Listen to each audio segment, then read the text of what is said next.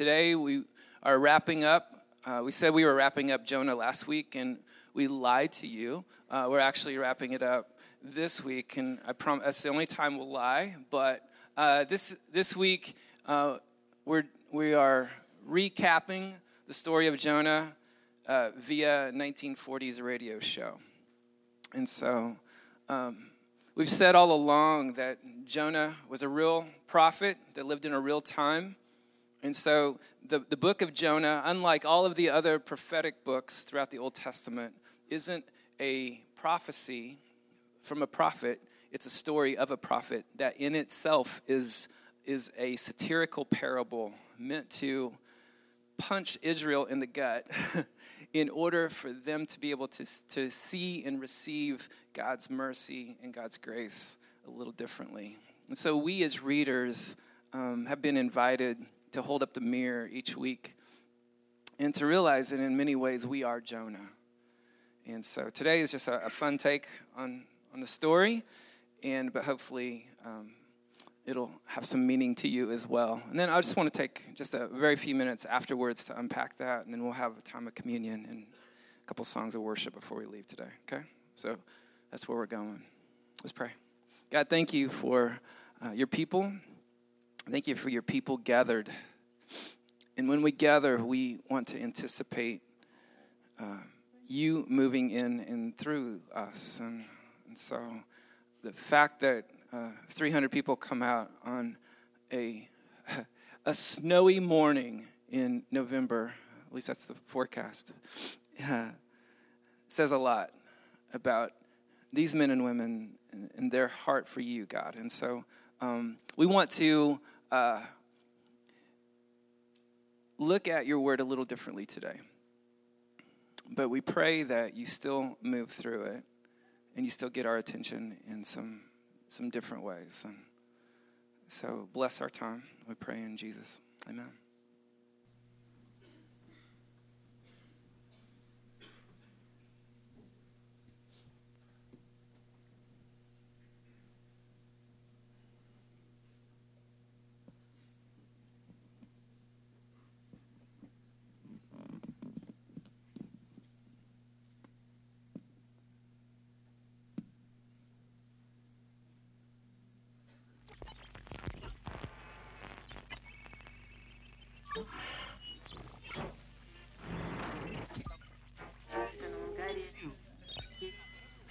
Ongerust over de economische aspecten. The economy. What?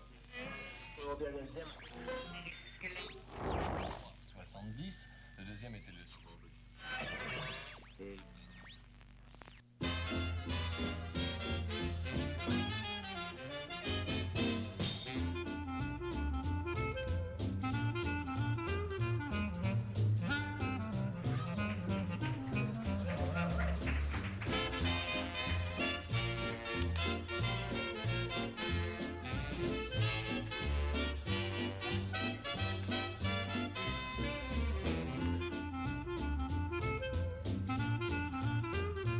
And now it's time for the Portside Home Companion, brought to you each week here on your local public radio station, with the generous support of listeners like you and the kind contributions of our sponsors. Tonight's story is one of intrigue and betrayal, of redemption and resolution, of vendettas and sea bass. It's a story of a man and his aquatic adventures, an apparent victim of his own success. It's the story of a man named Jonah. Come with me as we crack the whip of irony and present the Portside Home Companion's own story of Jonah, the self-absorbed, apathetic, controlling, hateful, ungrateful, impatient, neurotic, passive-aggressive, uncaring, entitled Jonah, the reluctant prophet.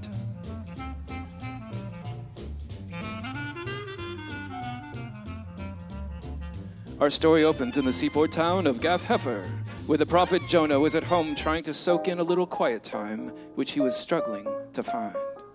Jonah!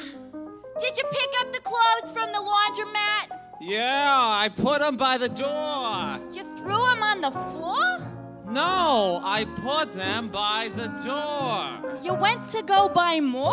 No, I put them by the door. Never mind, I found them here by the door. Oh, good work. Did I mention that Jonah still lived at home with his mother? Jonah! Are you gonna be around for dinner? Well, what are we having? Fish, of course. Come up here from the basement and help me with this. Well, I'm a little busy now with, You're never too busy to help your mother. Okay.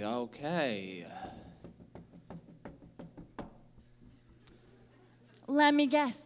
Busy with this whole prophet thing? Oh, it's not a thing, Ma. It's my life. Right, dear. I just can't figure out why you don't go out with the sweet girl down the street, the baker's daughter. You know, the one with the long, dark hair, strong, powerful nose, and a minor case of gout. Not many girls around here only have minor cases of gout. You should really go talk to her. Ma, I'm not gonna pursue some girl just because her father owns a bakery. But Jonah, think of all the endless supply of matzah and chava and babka and lacha. Ma! I just think it's time for you to find a nice girl, fall in love, start your own business as a sheep shearer, a tent maker, live the dream life, and get me some grandchildren. Oh, I'm not talking about this, Ma. I've told you 1,000,000 times. I'm a prophet. It's what I do. Jonah's mother went back to work preparing dinner when suddenly the doorbell rang. Just a minute! And then a knock. I said just a minute! And then a man yelling, asking her to please open the door. Please open the door.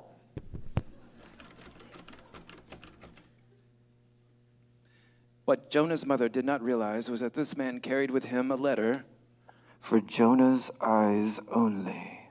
Ma'am, it is supremely imperative that this package gets to Jonah as quickly as possible. Where is he? I'll go get him. Jonah! Come up here, please. There's a mailman for you. Says it's supernaturally indirective that you get this letter. Supremely imperative. That's what I said. So Jonah came upstairs from his basement lair and signed for the package. Sign here and here.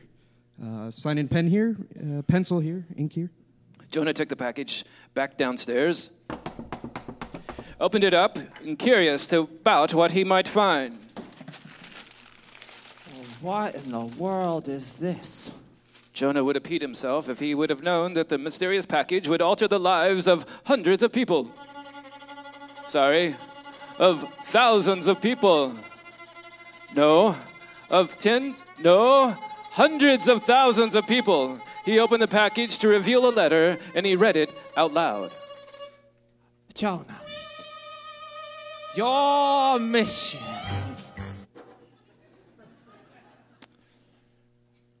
Jonah, your mission is to...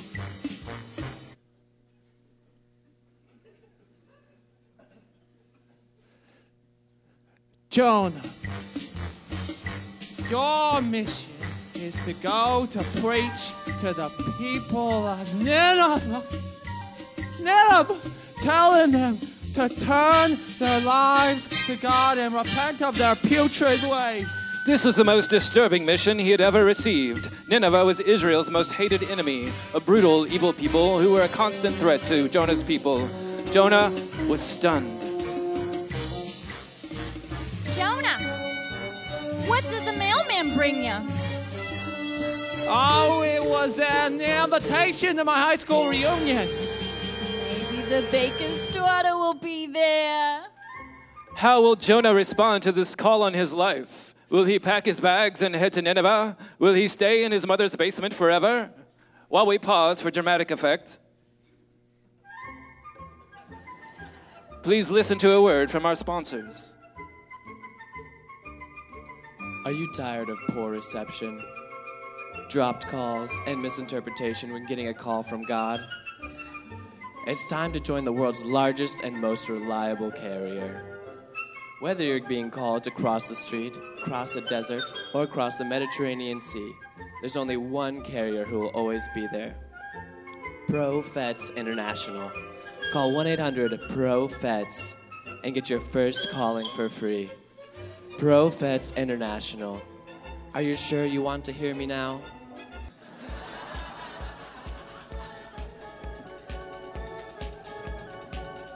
Act now.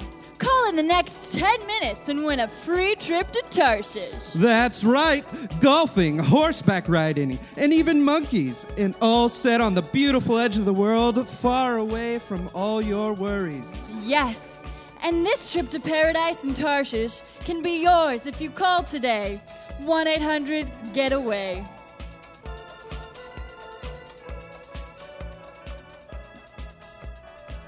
And welcome back to the Portside Home Companion. And now we return to our story. If you're just joining us, we return to Jonah's home where he has just received a message from God to go to preach to the people of Nineveh. Jonah, your mission is to go to preach to the people of Nineveh, telling them to turn their lives to God and repent of their future. I think I'm going to head out for a little while to get some fresh air. All right, honey. I need you to stop by the baker and pick up some kugel and hamantash and maybe a wife.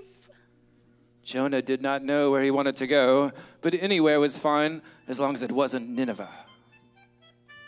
He wandered down to the dock in the seaport town of Joppa, where he met a shady-looking sailor named Dirk, who was hard at work with his crew cleaning his ship and preparing for a voyage. This ship be sailing out to sea on a grand voyage. We'll see sights never seen before, go places no man has ever gone, eat raw seafood, and try not to make a funny face. Really? Well, where are you going? We're sailing straight towards Tarshish. Where? Tarshish. The Disneyland of the West. A land that flows of gold and silver and monkeys. Oh, so nowhere near Nineveh. Aye, she's sailing in the opposite direction. Straight towards Tarshish. You can come aboard if you got money. Well, how about I just buy the ship? That's the money. So Jonah set sail for Tarshish. Feeling confident about his decision to head off to a land full of gold, silver, and monkeys. Land of opportunities, dreams, fresh starts. Where you can listen to God in a new way and be 2,500 miles away from Nineveh. Well, I'm a mighty man. I'm young and I'm in my prime. Yes, I'm a mighty man. I'm young and I'm in my prime. Well, I don't pick my jobs. I'm ready for any old kind. Yes, I'm a real young man, a brand new 25. Yes, I'm a real young man, a brand new 25. Oh, I'm willing, I'm able, I'm practically much alive. Oh, when they were well out to sea, a storm was brewing on the horizon. The wind was howling, the waves were crashing. A sailor named Ralph was ironically losing his lunch. But while all of this was happening, Jonah slept peacefully below deck. As Jonah slept, the crew of the ship was panicking, crying out to their own gods. That would be little G gods. Save us, God number 1! Help us, God number 2. Rescue us, God number 3. The captain frantically went below deck to wake up Jonah and get him back on top of the deck to help call out to his God. What are you doing sleeping down there? The storms are brewing on deck. Sails are ripping. Masts are breaking. And my first mate, Ralph, keeps wailing and wailing. I take it that's Ralph. That's Ralph. So Jonah went up on the deck only to find the crew anxiously waiting for him so they could find out once and for all what was causing this storm. I say we use the magic 8-ball. Yeah. I say we open this fortune cookie. Yeah. Crew number 3. Can we cast lots? Huh? So they started with the magic 8-ball. R. Ask again later. Then they went to the fortune cookie.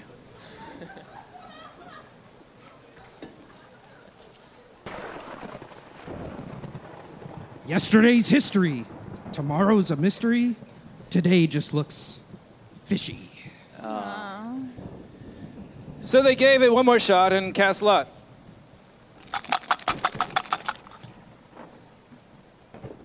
Jonah! Yahtzee! As the crew stood there amazed, Captain Dirk searched for an explanation from Jonah.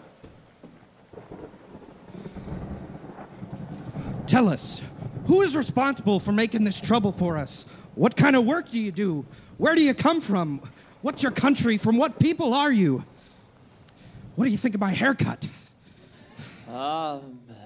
Jonah struggled to find the words to say. He knew this was all his fault because he had run from the Lord. Well, I am a Hebrew, and I worship the Lord, the God. That's the capital G, God. Yeah, the God of heaven, and who made the sea and the dry land. Now that the crew knew the severity of the situation and that this was all the result of Jonah's disobedience toward God, they were even more scared. They all knew they were in trouble, especially worst-case Wilma, who saw the worst-case scenario in everything. Well, great. Now we're gonna start fighting and create a mutiny against the captain, and we'll run out of orange juice, and I'll get scurvy, and no one will steer the boat, and we'll hit a rock, start singing, and slowly be eaten by sea otters. Wow, that escalated quickly. Actually, it gets worse. But before she could continue any further, the captain asked the question everyone was anticipating. What is gout, anyways? Then he asked the question only Jonah was anticipating. What should we do to Jonah to make the seas calmer? I say we kick his sorry little ass. Absolutely not. We will not subject ourselves to such petty ways of solving our problems. We will not stoop so low to violence and causing harm. He's on my ship, and we will not endanger anyone on board. Ah, nuts. But Jonah already knew what had to happen. Throw me overboard, and the seas will calm. What was that? Said, throw me overboard, and the seas will calm. Little louder, boy. Speak up. Throw me overboard, and the seas will calm. Okay, no, there's gotta be another way. Throw over everything you got in your hands.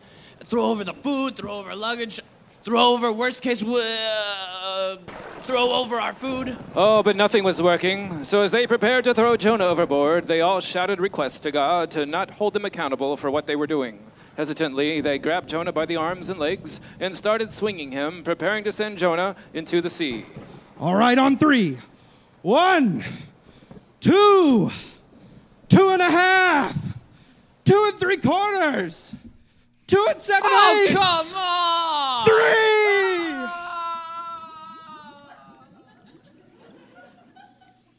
3! Right after they threw Jonah overboard, the seas grew calm, and all the sailors fell on their knees, worshiping the true God.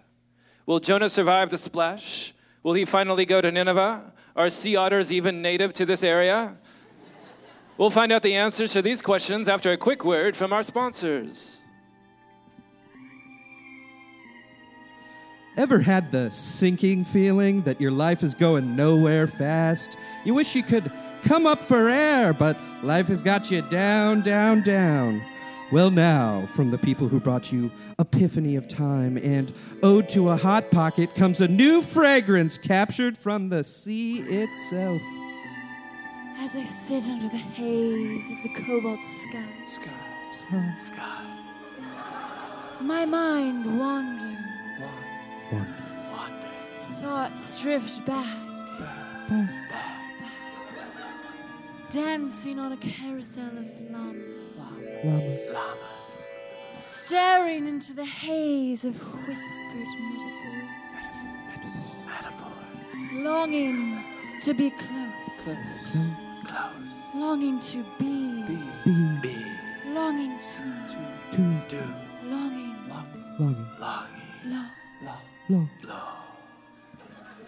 Seascapes, a new fragrance from Estee Lauder. And now we return to Jonah, desperately clinging to life as he sinks deeper and deeper into the bowels of the sea.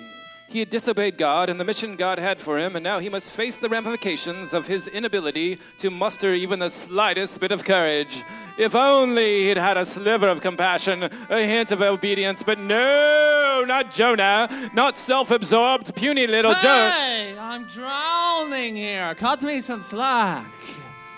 Sorry. As Jonah sank, so did his demeanor. But the demeanor changed when he heard what sounded like someone calling for him in the distance.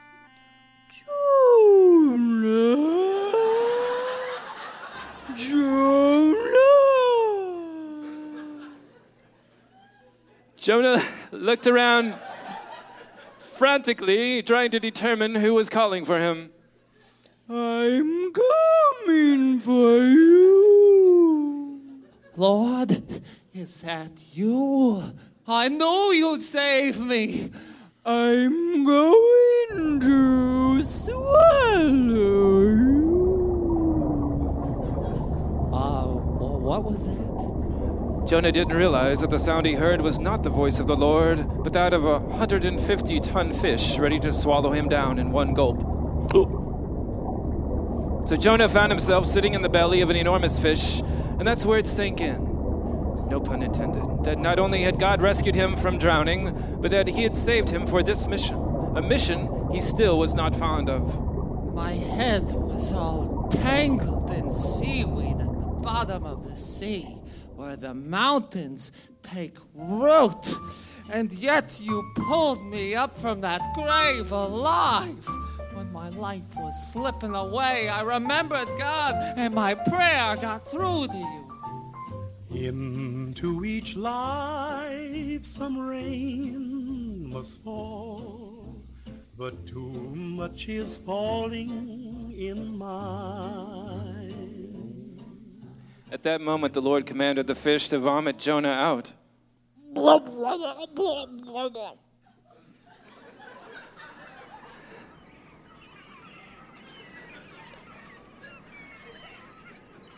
As Jonah lay on the beach, exhausted and covered in whale vomit, his mind wandered back to his mother's basement and the package that he had received.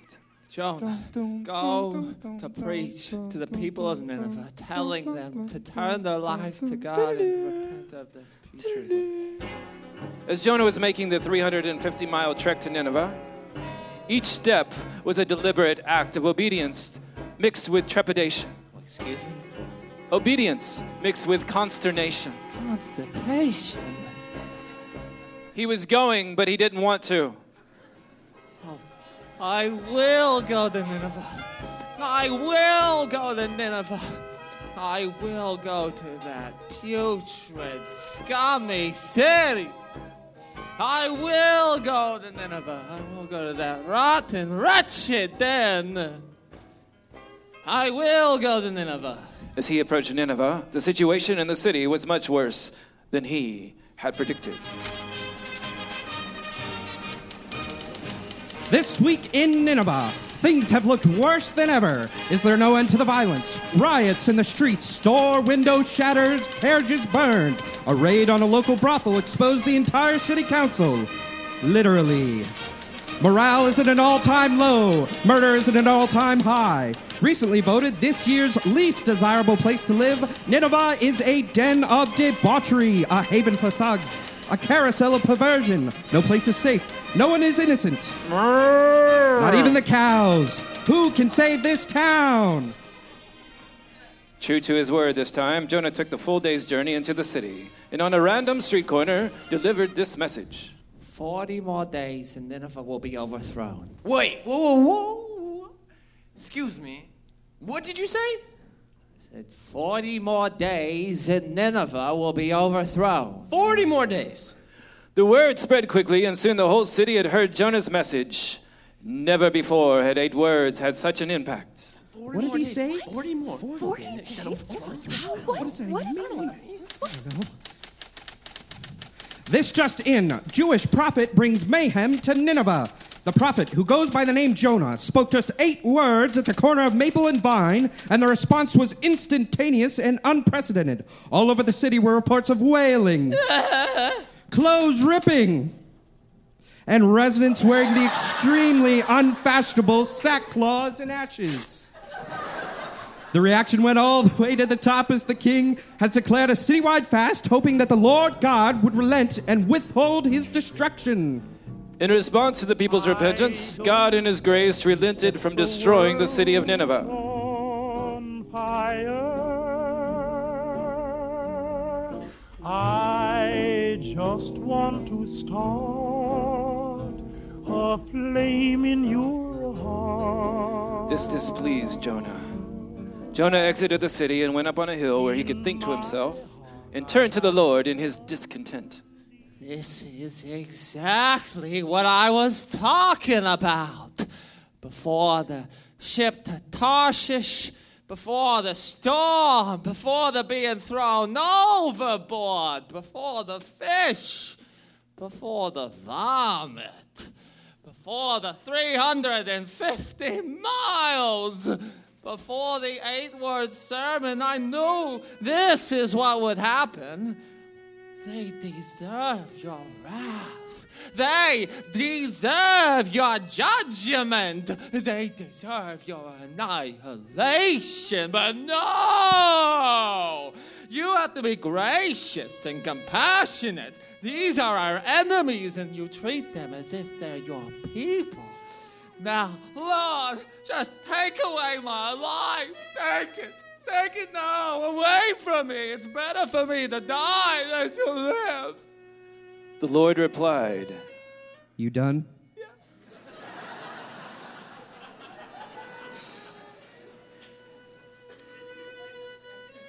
Hey, Jonah. Do you have any reason to be angry? Those words hung in the air like the stale humidity that encompassed Jonah. So Jonah went to a place east of the city to sit and wait to see what would happen. And the Lord provided a plant that would grow and provide Jonah with some shade. And Jonah was very happy. For the first time in the whole story, Jonah was happy. Now I'm happy. I've got some shade. I've got my sweet tea. Got my lawn chair and my binoculars. Now all I need is a little distraction. Let's go sunning, it's so good for you. Let's go sunning, neath the sky of blue. Greet the sun every morn. Feel as free and happy as the day you were born. Let's go native, sun your cares away. Be creative, learn to live and play. Pretty flowers need the sun. This applies to everyone. Life's worth living when nature's giving happiness to everyone. So let's go sunning. Oh, but the happiness was short-lived.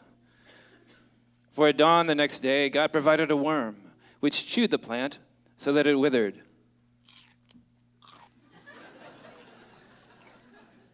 And when the sun arose, God provided a scorching east wind.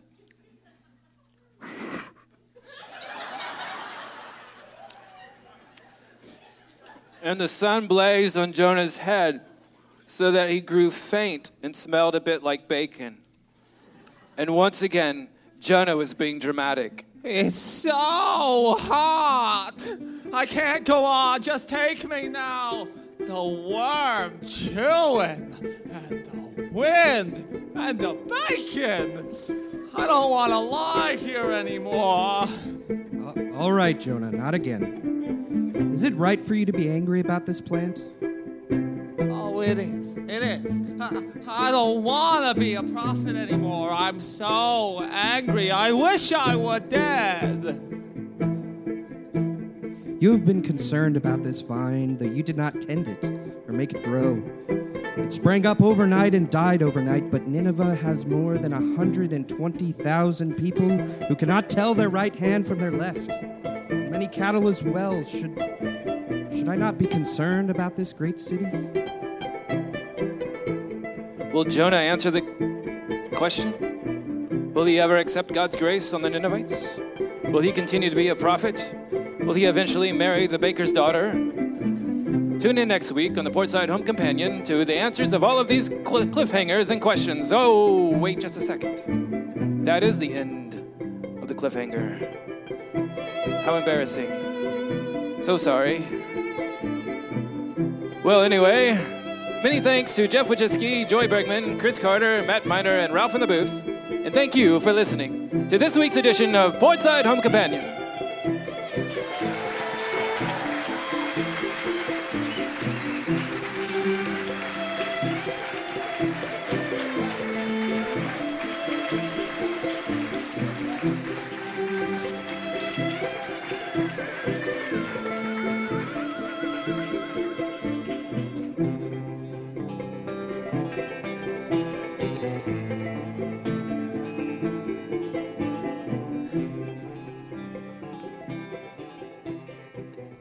And the story of Jonah, like any good radio show, leaves you hanging with a question. And the question, like any good question, invites the listeners to answer it as well.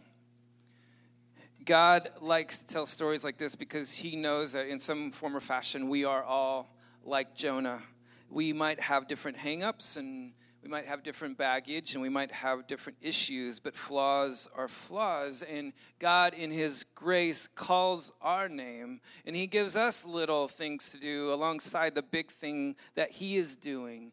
And he wants to stretch us beyond our entitlement and beyond our hardship and beyond our whining in order to experience the full weight of his goodness and be changed by the experience.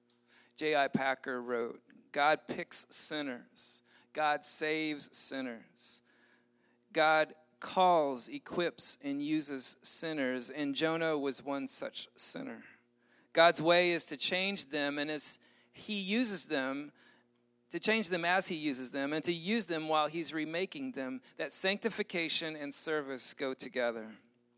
And despite our perpetual inclination to miss the point, God still takes us along for the ride and transforms us along the way. Around the 2nd century, there was a Roman citizen that lived in Egypt named Ptolemy. And he had a theory about how the sun and the stars and the planets all rotate around the earth. And then 1,400 years later comes Copernicus.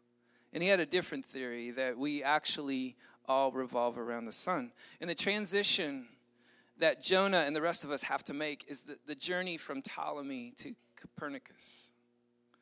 From I am the center of my universe to we are in orbit around the center. From self-obsession to God-obsession. From self-centric to Jesus-centric. The transition is the essence of repentance. And repentance is to redirect back to what God has for us and his will and his desires and his truth. No one knows for sure who wrote Jonah. A lot of scholars feel like it was written 200 to 300 years after Jonah as a parable for the people of Israel while they were in captivity. It's possible that Jonah wrote Jonah. If Jonah wrote Jonah, then the book itself is a form of repentance, right? That he has this brutal honesty, realizing that the same God who pursued the Ninevites was actually pursuing him. Thomas Merton said, "The zealot is a man who loses himself in his cause in such a way that he can no longer find himself at all." Jonah had this cause. Merton says it's not the self-forgetfulness commanded by Christ, but an immersion in his own willfulness. And in Jonah, in his zeal, in his willfulness to see justice served and to see God destroy his enemies, Jonah lost himself along the way. But God, in his divine imagination that the lost can be found, in his desire to save not only the city of Nineveh, but Jonah, God is the hero of the story. God hurled a great wind on the sea. He appointed a great fish to swallow and rescue Jonah. The Lord commanded the fish to throw up. God relented on destroying Nineveh. He appointed a plant. He had appointed a worm. He appointed a scorching east wind. He controls the world.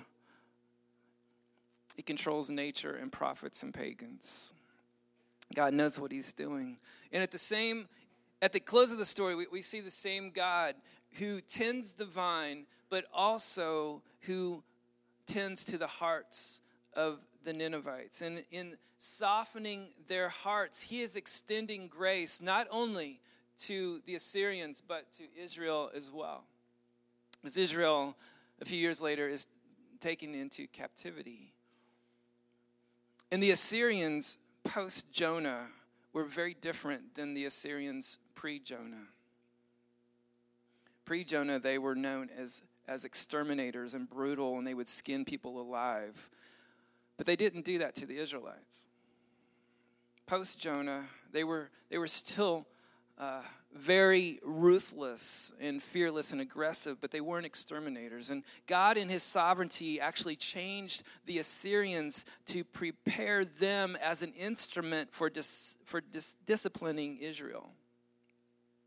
God is working ahead, and he didn't want to abandon Israel to the brutality of the Assyrians. And so his sovereignty and his grace and his imagination are the threads that run throughout this book. And the really cool thing is that they are the threads that run through the plot line of your life as well.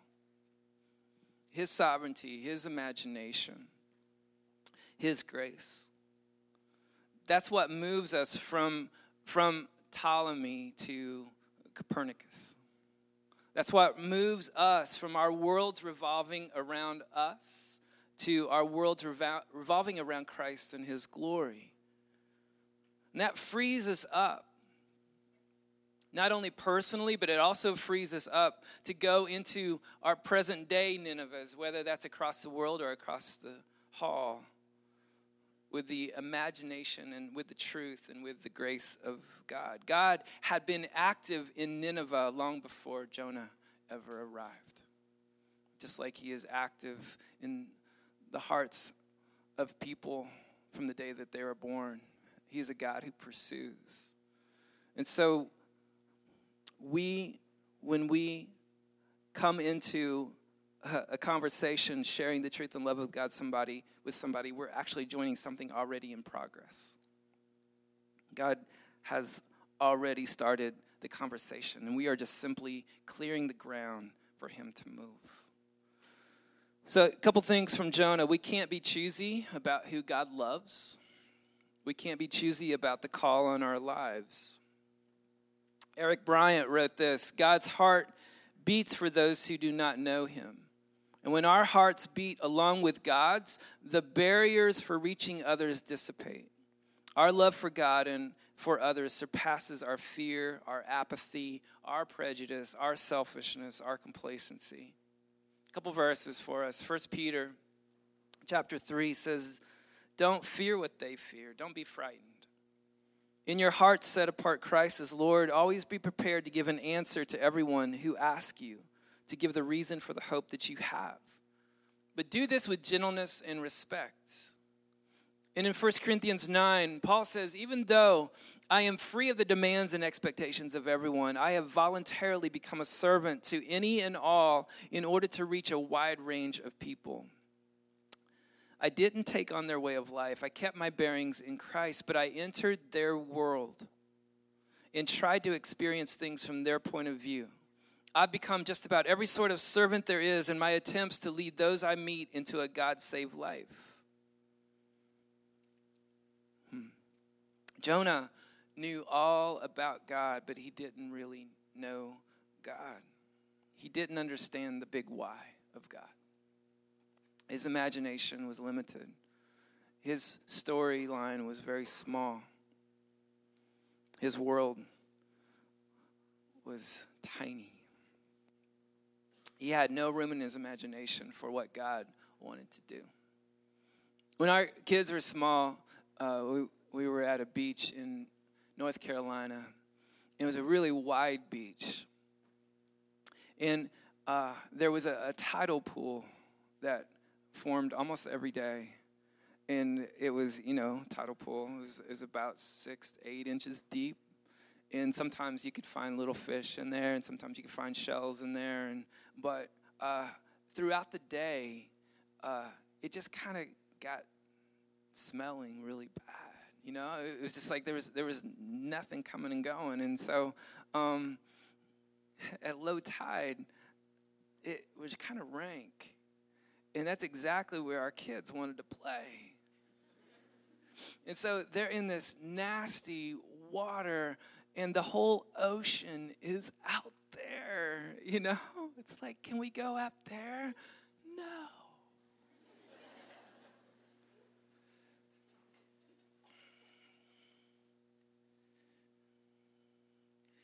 Jesus was always trying to move people, trying to move us. God's heart is to move us from the tidal pool to the ocean, from the limits of our comfort and our imagination into the wide open space of his grace.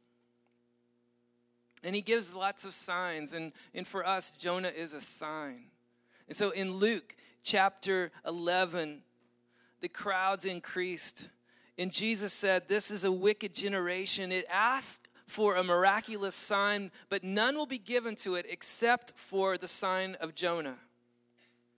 You want a sign? Jesus says, "I'll give you a sign. Look at Jonah." He said, "For as Jonah was a sign to the Ninevites, so also will the Son of Man be to this generation. The men of Nineveh will stand up at the judgment with this generation and condemn it, for they repented at the preaching of Jonah, and now one greater than Jonah is here." That in the same way that Jonah was buried in the belly of a fish for 3 days, Jesus says, I'm going to be buried in a tomb for 3 days. You want me to heal your broken toe or feed you or call down fire from heaven on the Romans. I'm talking about resurrection. Jesus says, I'm talking about life. You're playing in the tidal pool when I want to give you the ocean. That's what I want. That's my heart.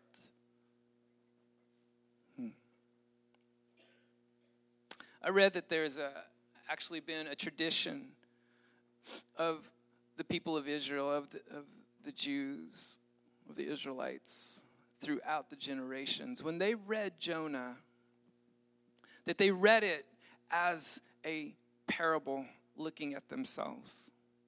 And that actually what they would recite was what we started 4 weeks ago with.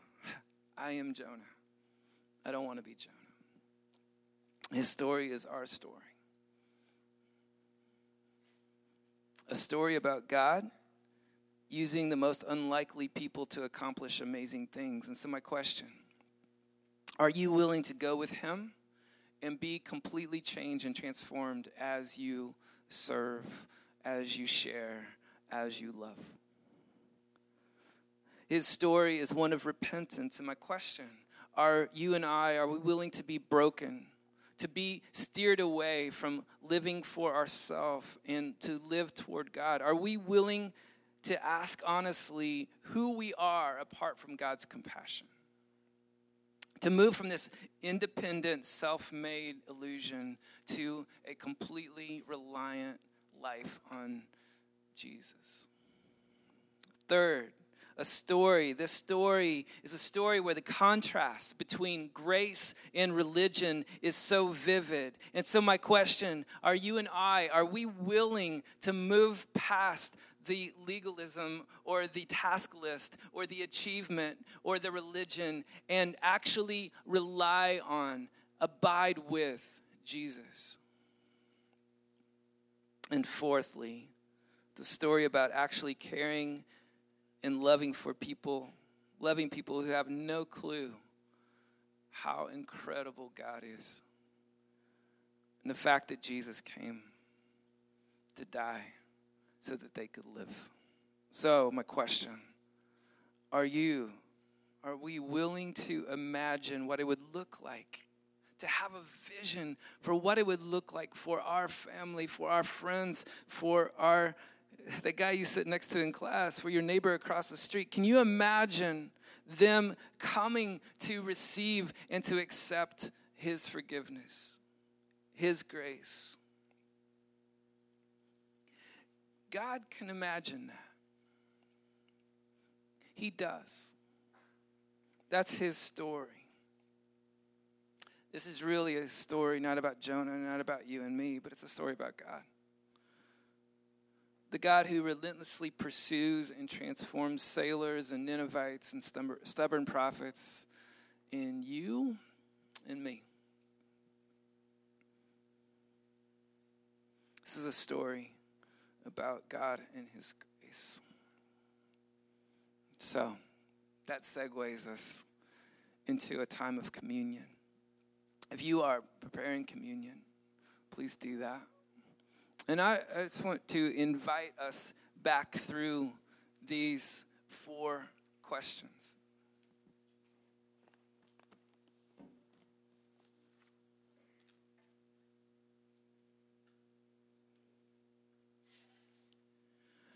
Are we willing to receive what God is calling us to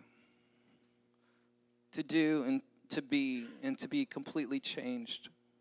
Are we willing to let go of our Ptolemy-like self-sufficiency and really rely on Christ? Are we willing to repent, to be broken, to change our direction so that we are in line with and in step with the Spirit? Are we willing to forsake our own version of religion, to let go of our own worthless idol, whatever that is, in order to grab a hold of God's grace? And are we willing to love, to share, to serve, to pray for those that we love that don't yet know Jesus? Are we willing to pray, to love, to serve, to share Christ with people who we rather not talk to? Let's let those questions and this story just frame our time as we take communion today. We invite you, if you're a Jesus follower, to take this bread and to take this cup. It's something that Jesus gave us to remember the sacrifice that he made for us,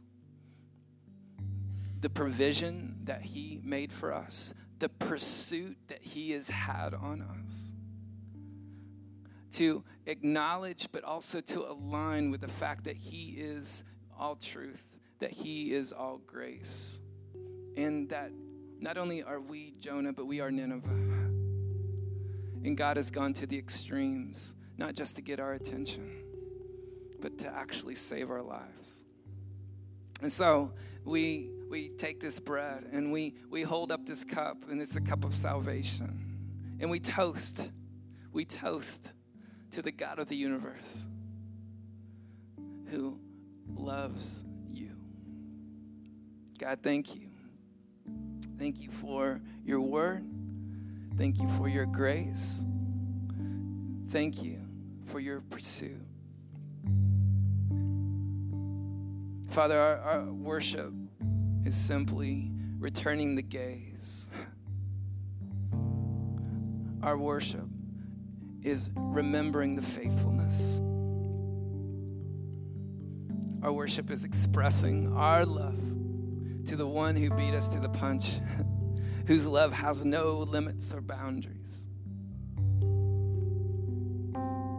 So we take this,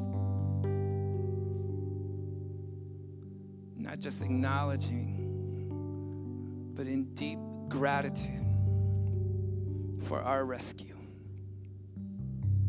We pray in Jesus. Amen.